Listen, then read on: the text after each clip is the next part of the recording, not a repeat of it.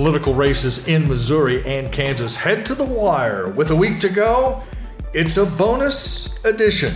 I'm Dave Helling of the Kansas City Star's editorial board. Welcome. You are on Deep Background.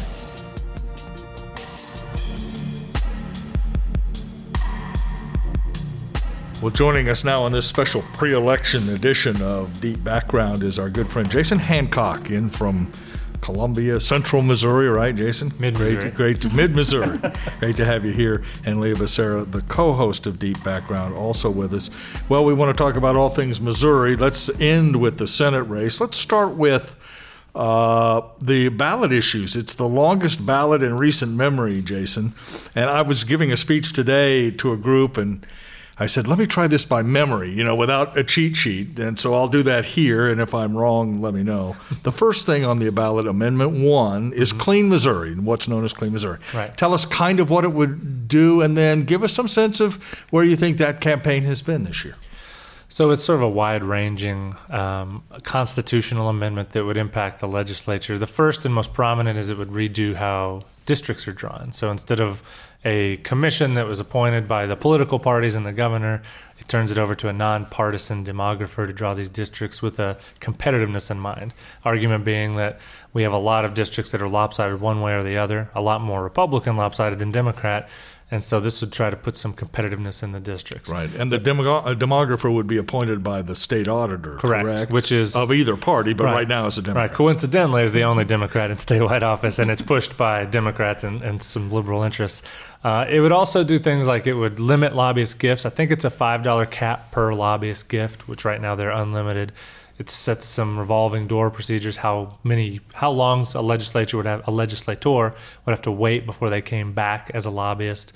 It does a few things, like lowers the contribution limits slightly, opens up legislative records to the Sunshine Law, which right now legislators don't have to abide by the Sunshine Law. That's a pretty important point for all of us and for the public, too, that Which legislative communications would become public. Which is weird that it's the least talked about piece of it, but it could have the longest and biggest ramifications and just opening up the legislature. You're right. And this particular amendment has become very controversial in so much as the Republican establishment has vehemently come out against it, saying it's Democrats trying to do with the ballot measure what they couldn't do at the ballot box.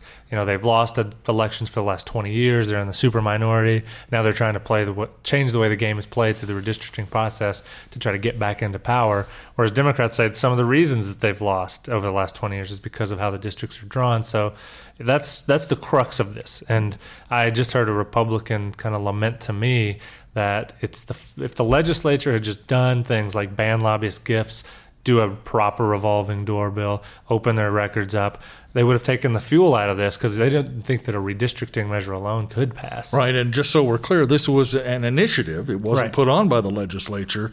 That suggests some public support. They had, I think they put in 350,000 signatures to put this on the ballot. Simple majority passes it. There is some Democratic opposition to this, particularly in St. Louis. Is that right? Right. There's some African-American political organizations and politicians who think this is going to end up diluting their power. That if you start drawing districts for competitiveness, some of the least competitive districts on a partisan level are those minority represented districts in St. Louis, Kansas City. So if you start to the way to draw them to where they're competitive is to start to take in some of these other areas in the state to try to essentially dilute the either Republican or Democratic majorities in these districts to make them more competitive. If that's the case, you could see these African-American districts flip to Republicans and see as they're sort of growing in power in the legislature now, the Black Caucus sort of lose some of its members. Yeah, but for all of that, though, Leah, I don't get the sense when you put something on the ballot known as Clean Missouri or anything that looks like ethics reform, that's a pretty popular deal. I'm not sure people have really, maybe you have a sense of it, but I don't think people are really diving into the specifics of how districts are going to be drawn. They just want to clean up Missouri. I think the Clean Missouri branding is really interesting because it almost makes it sound like it's a carbon emissions initiative or something along those lines. And yeah, a lot of people on social media are kind of like, I don't know what Clean Missouri is, but we do know what redistricting is. So their branding is definitely something that's confusing. Well, the Republicans would say it's a Trojan horse, that they're taking all these incredibly, if you just put a lobbyist gift ban on the ballot, 90% of people would vote for it. If you did the revolving door, overwhelming majorities.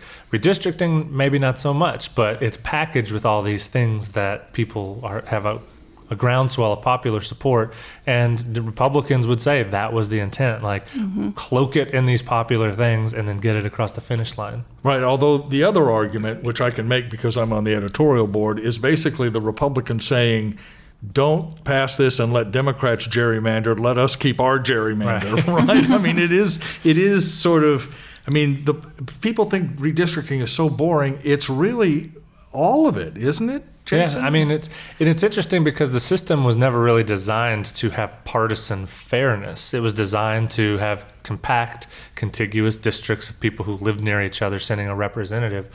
We've just all sort of segregated ourselves either politically, if you're a liberal and you're going to move to Kansas City, St. Louis, or Columbia. If you're a conservative, you're going to live in Cape Girardeau, Springfield, and Rolla. Right. And so to inject a partisan test into the map will absolutely change the makeup of the legislature in ways that we don't even know how it'll play out over the next decade or so. And just to wrap up the discussion, it's extraordinarily important now because redistricting comes up in 2022 after the 2020 census.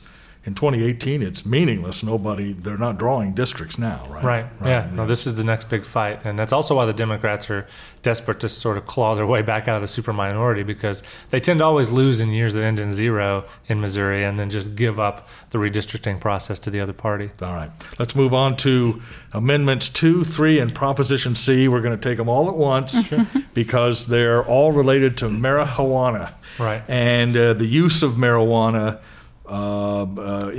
for medical reasons. It's not for personal consumption, although there's some dispute over that. But basically, medical marijuana, 2 constitutional amendments, 1 statutory change. I'm going to try and do this from memory, but Amendment 2 is kind of the more mainstream one of the 3 proposals: 4% tax, general fund, basically some veteran stuff. And the other one is Amendment 3 is the Brad Bradshaw 15% tax. Proposition 3 is a lower tax, but it's also a statutory change. Right. Where do we think that campaign is? Because it does have to be sort of vote yes, no, no, rather than what one assumes everybody's going to do, which is vote yes, yes, yes, or no, no, no. Right. No, I think that's the thing. I haven't seen a big effort that's distinguished one from the other. I mean, they're sort of sniping at each other and making the arguments for their individual proposal. But if you're just an average voter that's just sort of tuning in at the last minute, medical marijuana, there's 3 questions, I'll just vote yes. And then we enter this strange legal maze of at what point does one supersede the other? Can they coexist? Are there statutory and constitutional changes that don't necessarily overlap? And so, I mean, if one gets more votes than the other, the parts that are overlapping, it will supersede. But at the end of the day, I've heard legal arguments say there are pieces of each of these that can exist even if all 3 pass, and because 2 of them are constitutional. It's going to be a nightmare if they all pass. Right, because it's a constitutional amendment. The legislature can't show back up in January and say, all right, we're going to fix this. Which is one of the main arguments against, for supporters of this, against Proposition C, because the legislature could go in and change everything about Proposition 3 or C if it's the only one that passes. Right, yeah, and which they've done repeatedly over the years, come back and reverse the vote of the people. Yeah, so. Yeah. Do you get a sense of this, Leah? Marijuana is popping up in every state in America,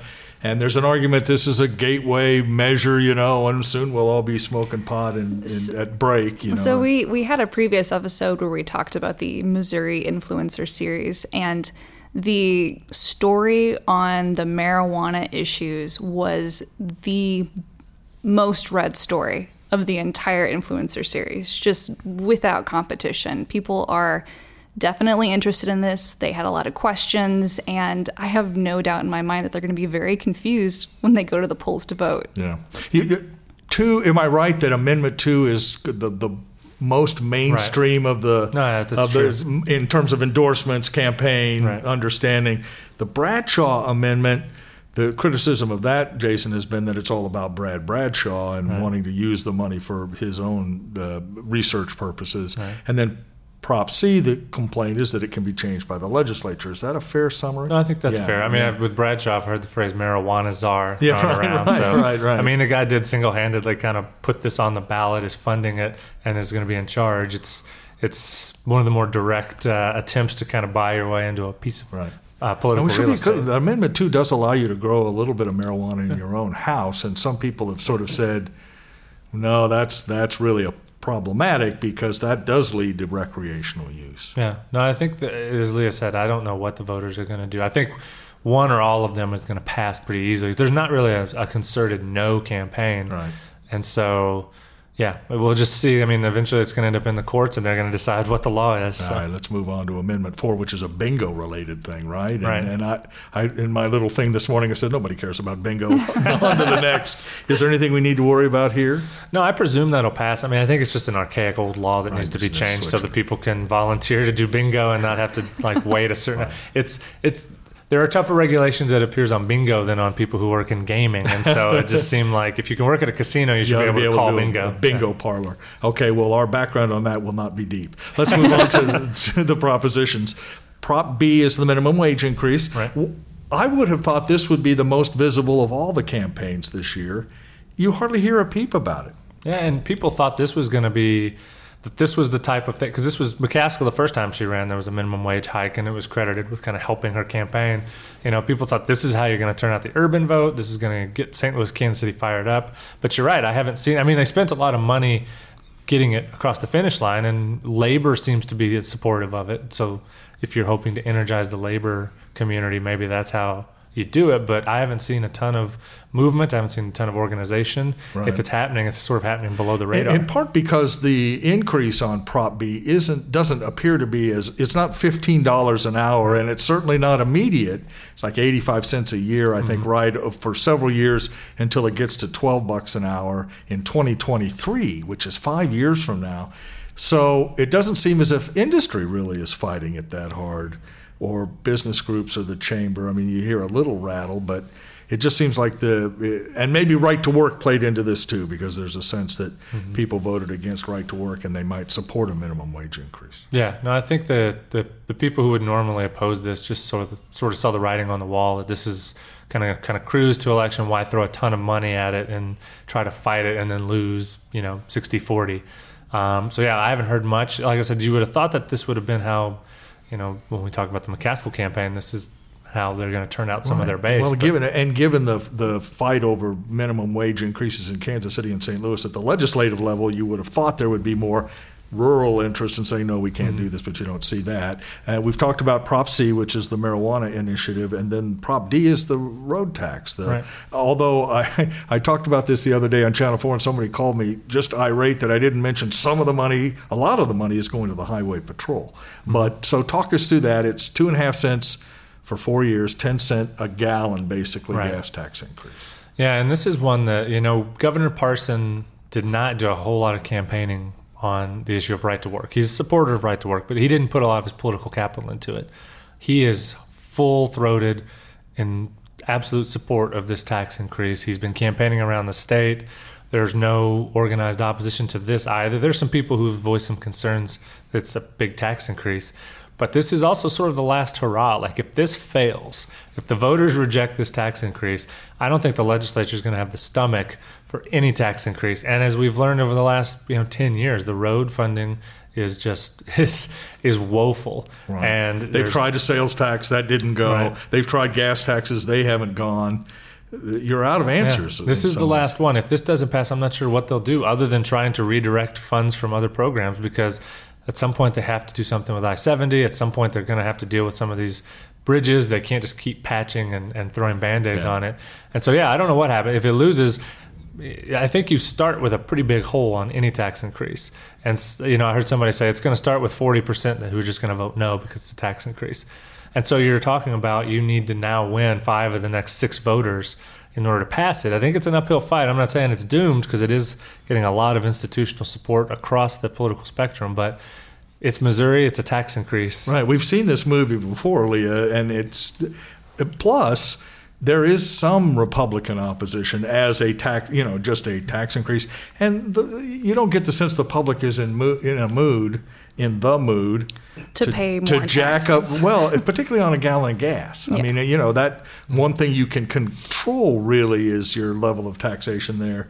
And the idea of raising gas taxes, no matter how many times. I mean, I stood out at bridges when the sales tax was on and Steve Miller, who was the head of the MoDOT at the time, we've got to fix this bridge, and Jay Nixon, and it still went nowhere. Do you get any sense it's more popular now than it has been in the past? I haven't read any comments that are extremely for or against it, honestly. But what I have seen are people who don't understand why part of the money goes to the highway patrol. And immediately you think to yourself, well, when you drive on highways, you need somebody to patrol the highway, so it kind of makes sense. But I think that there are people who might not vote for it as a result of seeing that money goes toward highway enforcement and not necessarily the just highways. fixing And that's a great point, by the way, and there is some confusion on that, isn't there, Jason, a little bit? Yeah. Why was the highway patrol dumped into this thing? Well, they've been trying to find a way to free up general revenue to For put into other roads. things. Yeah, and this is one of the avenues that you can do is to try to get them into the transportation fund. And you're right. I mean, they're an integral part of like making sure that the roadway is safe and that like if you're talking about traffic flow, having highway patrol out there is key.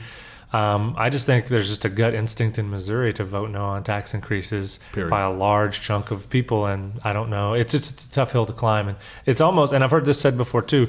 It's almost that we're going to need a tragedy. There's going to have to be a bridge collapse, like there was in Minnesota years ago, or something's going to have to happen where people are just so outraged that they're willing to swallow, a big tax increase. Although Missouri has rejected tobacco taxes too, and if you want to talk tragedy, I mean, people die from tobacco every day. So, all right, well, have I missed anything on the? It's a long ballot. I think that's all the big state issues. There's some county stuff, and maybe we'll deal with that at another time. Okay, so we've got about 5 minutes left. McCaskill, Hawley, has it really played out the way you thought? I said today, I think Claire McCaskill has run a good campaign. She raised a lot of money. She's, the discussion has centered around health care. A Democrat would want that. Hawley has seemed lackluster at times, particularly early in the race. And yet, as we sit here, she's probably not the favorite. No, I think he's definitely got the momentum. I just think Kavanaugh, that hearing flipped things on its head. And it sort of reminded people what team they were on, right? And he's run a campaign that was dedicated to nationalizing the race and making it a Republican. The race. Yeah, it's Republican versus Democrat. Whose team are you on? And if you were a Republican and you thought that Kavanaugh was getting a raw deal, or you just thought the Democrats were that angry mob that they were trying to portray them as, you got a lot more energized. And that's sort of the point where I started to feel the momentum of the race shifting in Josh Hawley's favor, and I think it's carried over. In some states, that energy is dissipated, but in Missouri, I just think, and you can tell by the fact that yesterday he's in St. Louis with Lindsey Graham, and that's all they wanted to talk about was send a message, get rid of Claire, tell them that what happened to Brett Kavanaugh was wrong. Although, to be clear, they're bringing in Mike Pence this week. Yeah. The president is going to, I think, Chillicothe, or Cape Girardeau. Mm-hmm. And Columbia. Mm-hmm. That suggests it's still pretty close. It's certainly not a blowout either way. No, it could still go either way, and I think, Claire McCaskill is a smart politician, and I think she's still kind of banking on this idea that her base will vote for her, and she's got to appeal to those white working class Trump voters that have voted for her in the past, who maybe opposed right to work, who are upset with Republicans. We'll see if that's a winning strategy, because if you look at other states where the game plan is energize the base, attack Trump, get your people to the polls. It's a midterm. Typically, you think of those as base elections. That's not been her strategy. Not at all. And she's not the most favorite candidate of the people in her political base, the progressives, African American community. So will they turn out for her? And if they do, can she also get some of those swing voters? Yeah. That'll be the decision point in this race. I also thought that the most devastating line, Leah, that I saw in the debates between the two candidates was Hawley's repeated reference to her long career. You've had a 36-year career, and and there is sort of as there is in most midterms, a throw the bums out mentality for well-known, familiar faces. He's kind of a new face, just 2 years on the political scene. That seems to be helping him out a little bit too. Yeah, I guess so. Honestly, when it comes to this race, you mentioned before, Jason, talking about how Kavanaugh, that whole ordeal kind of strengthened the Republican base. We've had two tragic instances. Well, one tragic instance and then a really large-scale national thing that happened with all the little bombs that got sent to different candidates and news organizations, and then the shooting at the synagogue. I kind of wonder if either of those instances will bring people to the polls as well, because these are things that are getting tied to political issues. And I wonder if that will have any impact at all on voters. That's a great question, and let me just piggyback on it, because we did see in Gallup today Trump's approval drop 4 points. The new polling in some House races suggest, plus 5D are now plus 8, plus 9. So there may be a little bit of a last-minute Democratic shift based on what happened in Pittsburgh, based on the letter bombs, based on Trump's own rhetoric. Do we feel that at all in Missouri? That's really what McCaskill has to depend on. Well, I mean, let me answer your question with a question. Do you think that Senator McCaskill can capitalize on that energy if she's on Fox News yesterday talking about crazy Democrats or talking about how Elizabeth Warren is kind of a reactionary? Like, she's not talking to her base. So she's either just confident that they'll hold their nose and vote for her, or she's making a calculation that she can, like, the undecideds, the people who are going to break late for her are the people in Clay County or Jefferson County and St. Louis. So I don't know if that dynamic can favor her, because part of that dynamic is going to have to be pointing at the president and saying what he says is inappropriate. If she's she was on her interview with Fox News yesterday, she said flatly, I support the president doing whatever he has to do to deal with this caravan of refugees. I don't think there's a progressive or liberal candidate in the country who wants to have that. That's almost a Republican talking point, to deploy the military to take on this group of refugees. So can she capitalize? I don't know. Yeah, we'll see. In the debate, I thought it was very telling that the caravan came up and she was all about, I support the president and whatever he needs to secure the border, which again is part of this whole strategy of really, let's just be clear, turning your back on urban areas in a way and hoping that you can make that up with votes in central Missouri and southwest, southeast Missouri. And that is just a huge gamble for someone who's been around so long, as long as Claire McCaskill, because I think a lot of attitudes toward her are baked in the cake in some parts of the state. I mean, it's not like she's a new decision-making point for them. So we'll see what happens. Anything in the race surprised you at all? No, I mean, again, I think it's the Republicans. If you look at, I just read a good story about the Tennessee Senate race by Jonathan Martin at the New York Times. Look at the pictures. It looks like a Josh Hawley rally. It's the same signage. It's the same attitude. I think they've successfully nationalized the race. And if we're spending the next week talking about, as Trump would say, caravan and Kavanaugh, then I think Josh Hawley's clearly going to win. And if somehow Senator McCaskill can turn this into a debate on pre-existing conditions and the minimum wage and labor rights. And violence and violence. Pittsburgh, that type of thing. Final question, and Leah, weigh in on this too, because another thing I talked about at this little group I spoke to today is how Senate races particularly seem to be almost automatically national now. I mean, people don't say, I like Josh Hawley necessarily because he's Josh Hawley, but because we need Republicans and we want Republicans to control the Senate, and vice versa with Claire. You're almost to a point. We saw this in 2014 in Kansas with Greg Orman. The big issue there was, are you going to caucus with the Democrats? Not what do you think about the price of wheat or the Affordable Care Act or anything.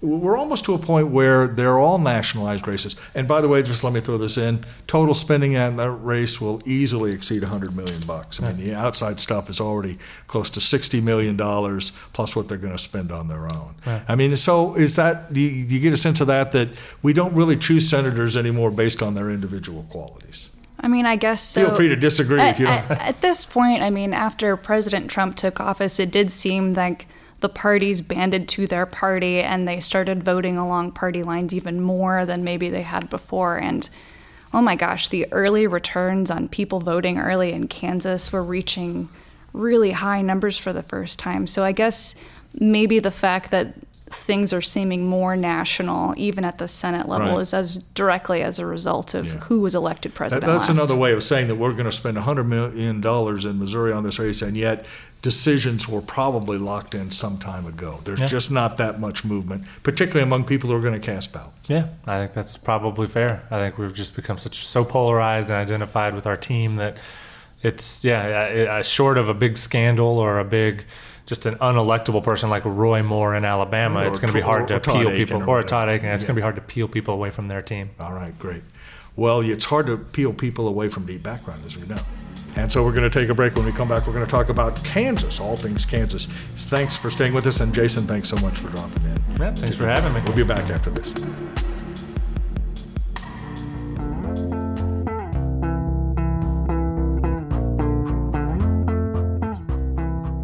Hey there, it's Leah. Hope you're enjoying the podcast. If you like what you hear, help us support this podcast and the journalism that reporters at the Kansas City Star do every day by subscribing. There's an easy way for you to do it. Head to kansascity.com/background. You'll even get a special discount just for being a Deep Background listener. Subscribing at that URL will get you 3 months of unlimited digital access for $1.99 total. You get access to kansascity.com, the e-edition of the newspaper, mobile apps, and more for 3 whole months, and it only costs you $1.99. It's a pretty sweet deal. Plus, you'll be supporting journalism that makes a difference in Kansas City. So grab your computer or mobile device and go to kansascity.com/background. And hey, thanks for listening.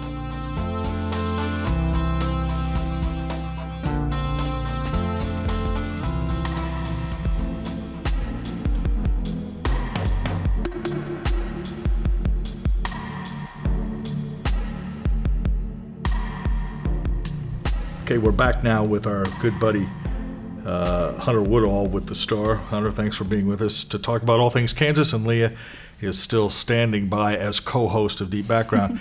Well, we've got really 3 races to think about in Kansas, Hunter. Let's take them in reverse order of interest or closeness or whatever, and start with the Kansas 2nd District, which is Paul Davis, the Democrat, against Steve Watkins, the Republican.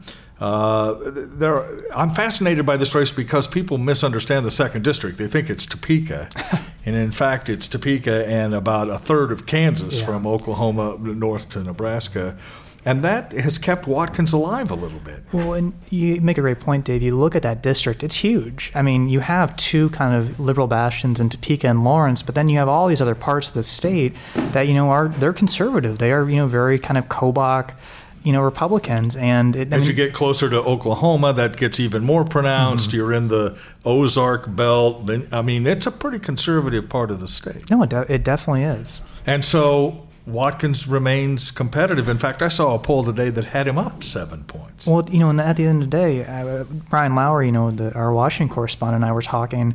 It kind of seems like, the Dems to win control of the U.S. House need to win the 3rd with Yoder and Charisse, but if Paul Davis beats Steve Watkins, they're almost assured to have won the House, because if they're winning seats like that, you can see them really easily taking the House majority. Right. Now, let's be clear, Steve Watkins is not the perfect candidate.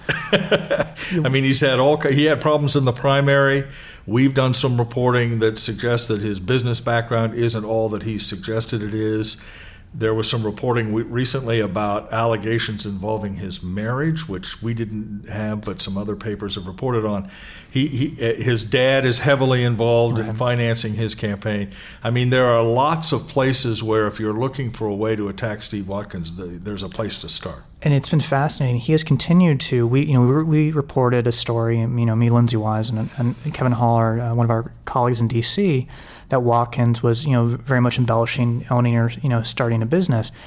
Even after clearly debunking that claim of his, he has continued to use it in debates. He's continued to say that he, did this, which is incredible. Like, we have the proof that it's not correct what he's saying. It's kind of the Donald Trump approach. Exactly. That's unreal.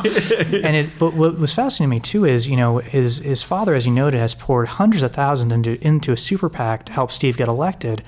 And I watched him at the first debate, and one of his closing lines was, "Oh, I want to help get big money out of politics," essentially. And in my story, I mean, I did note it's like he'll win based off the strength of Trump and his father investing hundreds of thousands into getting him elected. Right, if he does. Now, Paul Davis is a pretty well-known figure, and he ran for governor in 2014 against Sam Brownback. He was in the Kansas legislature.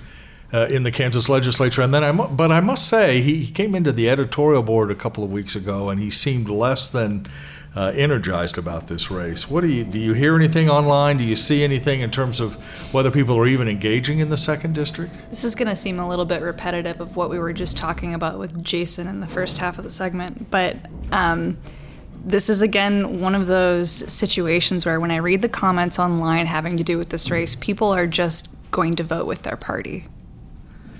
In Kansas, Republican, and that's again why because I haven't seen any recent numbers, but one assumes registrations in Kansas are in the 2nd District, again given its configuration. Though Paul did win the 2nd District when he ran for governor in 2014, and I went down to Independence, Kansas, not Missouri, Independence, Kansas, and there are a good deal of those kind of blue dog moderate Democrats out there that I think if Paul does get them.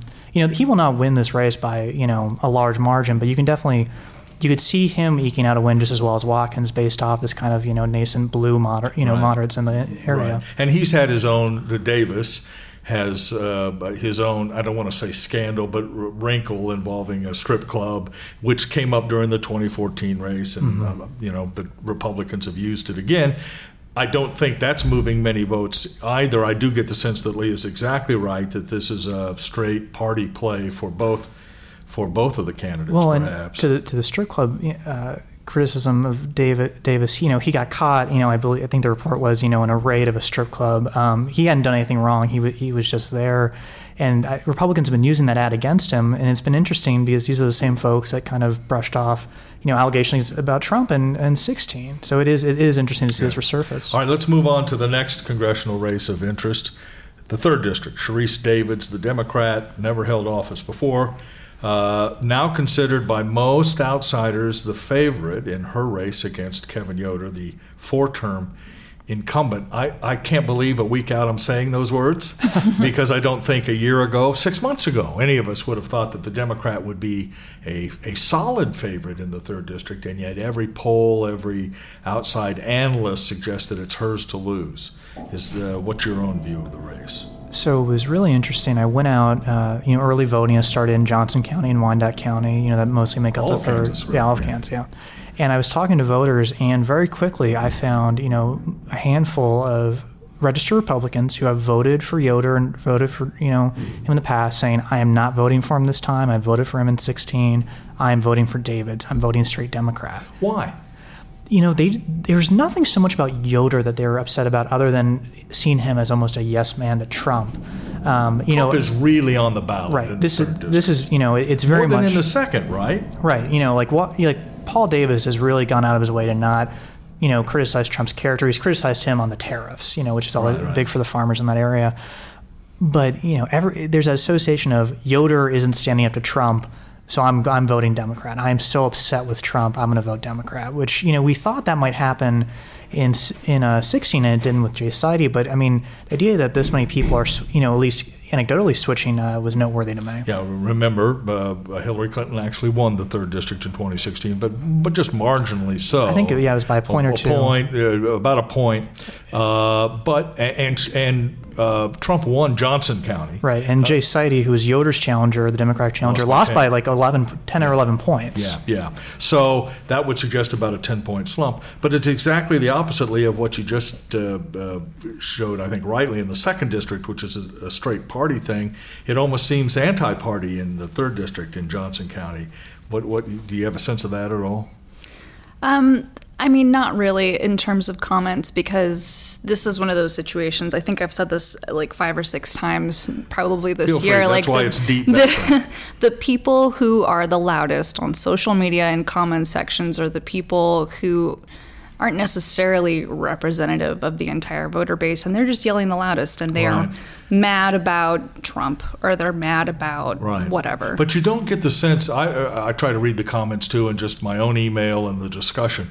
you don't get the sense, I don't get the sense, that people are defending Yoder as Yoder, Hunter, as much as they are defending the Republican Party and the need for the Republicans to control the House. But those who don't have that view are very angry at Trump, and that's really the sort of prototypical suburban district that Trump is having problems with all across the country. Women voters, the gender gap is huge. The education gap is huge. More well-educated voters are going away from Trump. All of that spells problems for Kevin Yoder. And I tried to write a column the other day that said it really isn't completely his fault. You know, when these trends are what they are, it's not clear what he might have done or might do in the last week to reverse them. Well, you know, it's been interesting. I found Republicans at the polls, and I said, "Why are you voting for Kevin Yoder?" And they said, "Well, he's a Republican." You know, it doesn't, you know, for how much, and I mean, but in that district, that isn't enough to get you across the finish line. Right, and you know, I do think it's for Yoder. He has done a lot. He does work hard in Congress. I think that's clear. But you know, he's just having trouble, and you kind of see that from our story over the weekend that Brian Lowry and I wrote.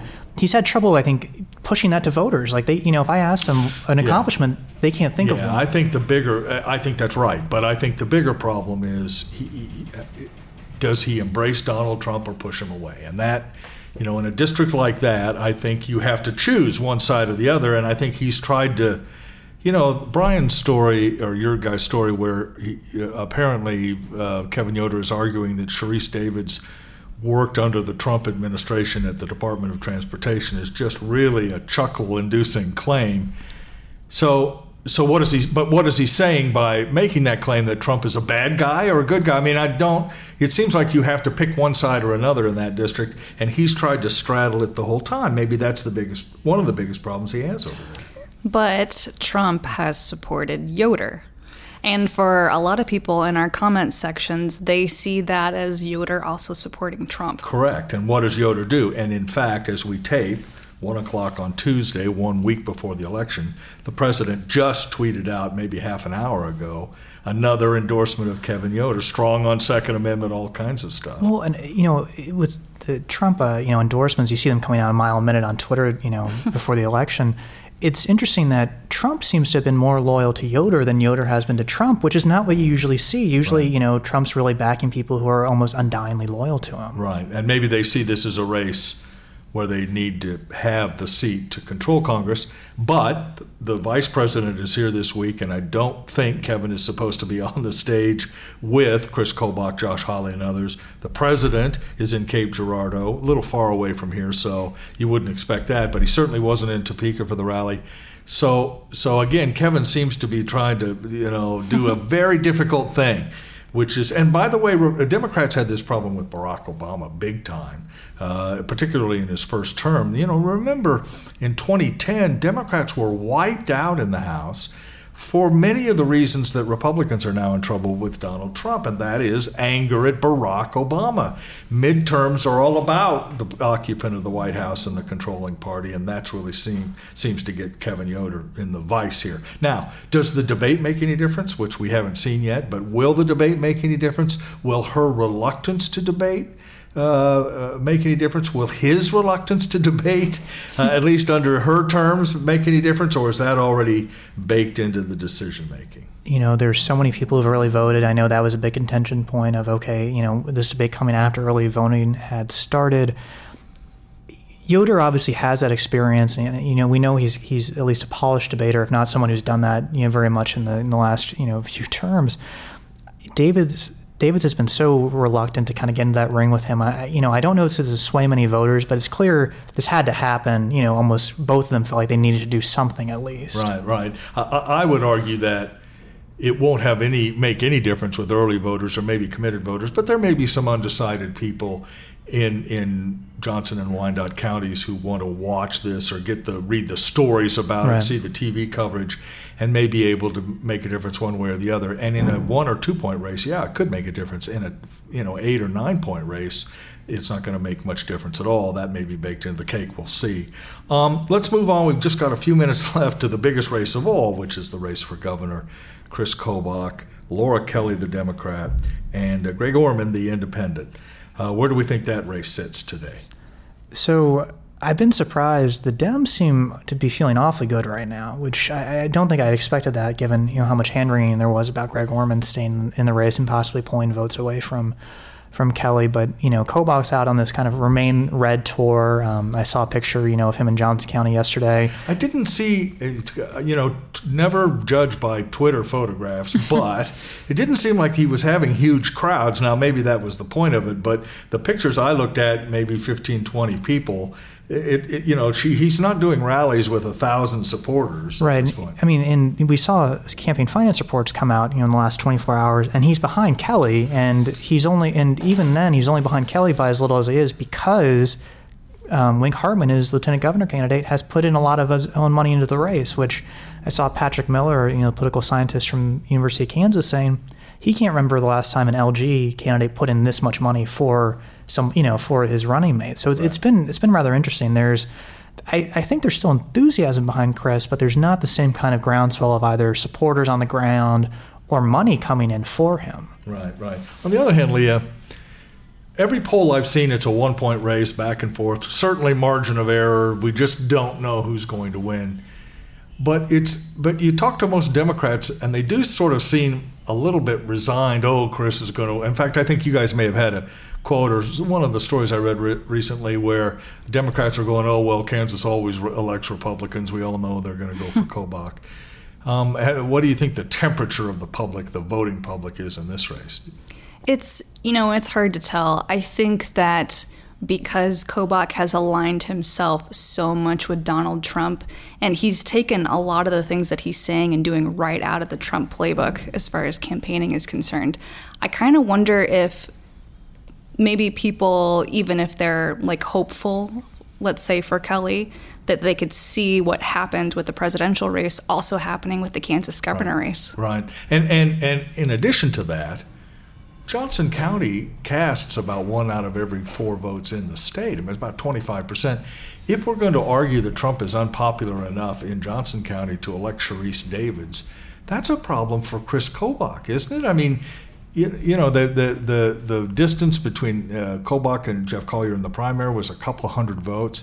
He has to do very well in Johnson County to have any chance, one assumes, and the Trump identification is a challenge for him, isn't it? Or is it? I think he will be on the stage with Mike Pence this week. He was on the stage in Topeka with President Trump. He has wholeheartedly endorsed him, applied for a job with the Trump administration. I mean, there's no question here about which side Chris Kobach is on. Well, and you make a good point about Johnson County's importance, because I've been trying to get House Speaker Ron Reichman on the phone just to ask him, what do you think a Kobach governorship would look like? I haven't been able to. It doesn't seem like he really wants to talk about that. And I've been trying for 2 weeks now. And I keep thinking, if you have folks like Reichman, who's a very established Olathe conservative, who aren't, glowingly talking about what Kobach can do, what's that enthusiasm like? Well, right. But, I mean, and Bill Graves has endorsed Laura Kelly, and Nancy Kassebaum. And Mike Hayden. And Mike Hayden has endorsed. I mean, the sort of mainstream Republicans have endorsed the Democrat.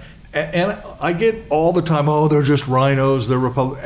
And, obviously they're not, they don't share views with some of the more conservative members of the Republican majority in Kansas, but they represent Johnson County Republicanism as I've always understood it, which is sort of bank, commerce, the Chamber of Commerce, pay your bills, Jan Myers, Nancy Kassebaum, Republicanism, and certainly not Chris Kobach Republicanism. And that's the sense I have. And those moderate Republican, officials who, some of them haven't come out and gone against Kobach. I believe only 3 or 4 have in Johnson County. But you don't see many of these mods in the area being like, you know what, we need to vote for Kobach. He's not they're not really standing up saying Chris is our guy. They're just staying out of it. Right. Jeff Collier apparently did some appearances with Kobach yesterday, but you didn't see anything about it. There wasn't, and Yoder was there too, actually, which I was surprised by. I did not know that. The photos, again, don't judge a photo, I guess, but Yoder did not look exactly thrilled to be there. Yeah. So the geometry of this race in our area seems profoundly interesting to me, which is, and I think it's the same question, Hunter and Leah, that we had the day after the primary, which is where do the moderate Republicans and independents in this part of the state go? And if they break for Laura Kelly, then Kobach is in big trouble. If not, then he's got a shot. But even if they just stay home, I mean, that's or key stay too. home now, and that brings up Greg Orman. And we haven't seen him on TV much. He's done a few campaign appearances, but it doesn't seem. I covered his campaign in 2014 against Pat Roberts, and there was a huge event out in Olathe a couple days before that election, and buses were coming in, and Chuck Todd, and what's going on in Kansas was all happening. You don't really sense that kind of enthusiasm this time. Am I missing something, or is? We've talked about this before, Dave. It's hard to run without a party apparatus. I think we talked earlier in the cycle. It's like if you want to go talk to the local club or something like that, it's hard. You don't have that messaging. You don't have those people on the ground. You can't call up the chairman of the Geary County Republican Party and say, "Hey, I'm coming out. I need a luncheon at the Sizzlin' Sirloin." You just can't. It just doesn't happen. But it is interesting. No commercials. No real. I think this is true. We didn't talk about Craig O'Dear in the Missouri segment, but he's the independent in Missouri. You don't see a lot about him either. The whole idea of a third way seems to have diminished in this race, which makes it more of a Kobach Kelly play, and we'll get a purer, it seems to me, result as Orman continues to shrink. I saw some polls today at 8%, maybe 7%. Well, and that's what I find so fascinating is, Orman came into this race to win. If he does less than 10%, does he think he's achieved by doing this? Because he did obviously much worse than he did against Pat Roberts. Right. Do you think, we'll wrap up with this, do you think either candidate could have made better use of the Orman candidacy? I don't see either of them sort of, relying on Orman or talking about Orman or being hypercritical, although Laura Kelly, when she came to the editorial board, was her best moment was when she said, "We can't afford another experiment," and Greg Orman would be an experiment, which is interesting. And that's tying that into the Brownback rhetoric is interesting. Right. I think Kobach's actually used Orman in a rather fascinating way. A political scientist pointed this out to me again. I think this was Patrick Miller from the University of Kansas. Kobach would probably, if it was just him and Kelly, he would probably have to moderate right now because he needs 50% or more. Because he probably just needs in the 40s, he can just be hardline conservative Chris Kobach. And because there's that third option, he doesn't have to moderate himself. I get that, although there is a risk there. You go hardline Chris Kobach, and suddenly you're scaring away moderates who will either go to Orman or cross all the way over to Laura Kelly. I don't think her campaign has been dynamic particularly, or charisma is not really her middle name. But it may be that in this environment, the lack of charisma is actually a selling point. So let's, Leah, you go first. And do we like anyone in that race? Who do we, not who you want to vote for, but who do you think is the favorite? Well, so I've been noticing something kind of interesting in the past couple weeks. Nationally, Kansas governor race has had a lot of coverage too. And I'll say the focus, at least from what I've been listening to, was on voter suppression, very specifically. The Dodge City story. Yes. Yeah. And I kind of wonder if there are people who maybe are getting more interested in this race as a result of that issue, and because they're seeing coverage and they're hearing their friends talk about it in other states. So maybe there's a little bit of influence coming from that, and maybe as a result, the Democratic candidate will have a little bit more of an edge. We'll see. Again, Hunter makes a great point. Early voting is very popular in Kansas, and a lot of the votes have already been cast.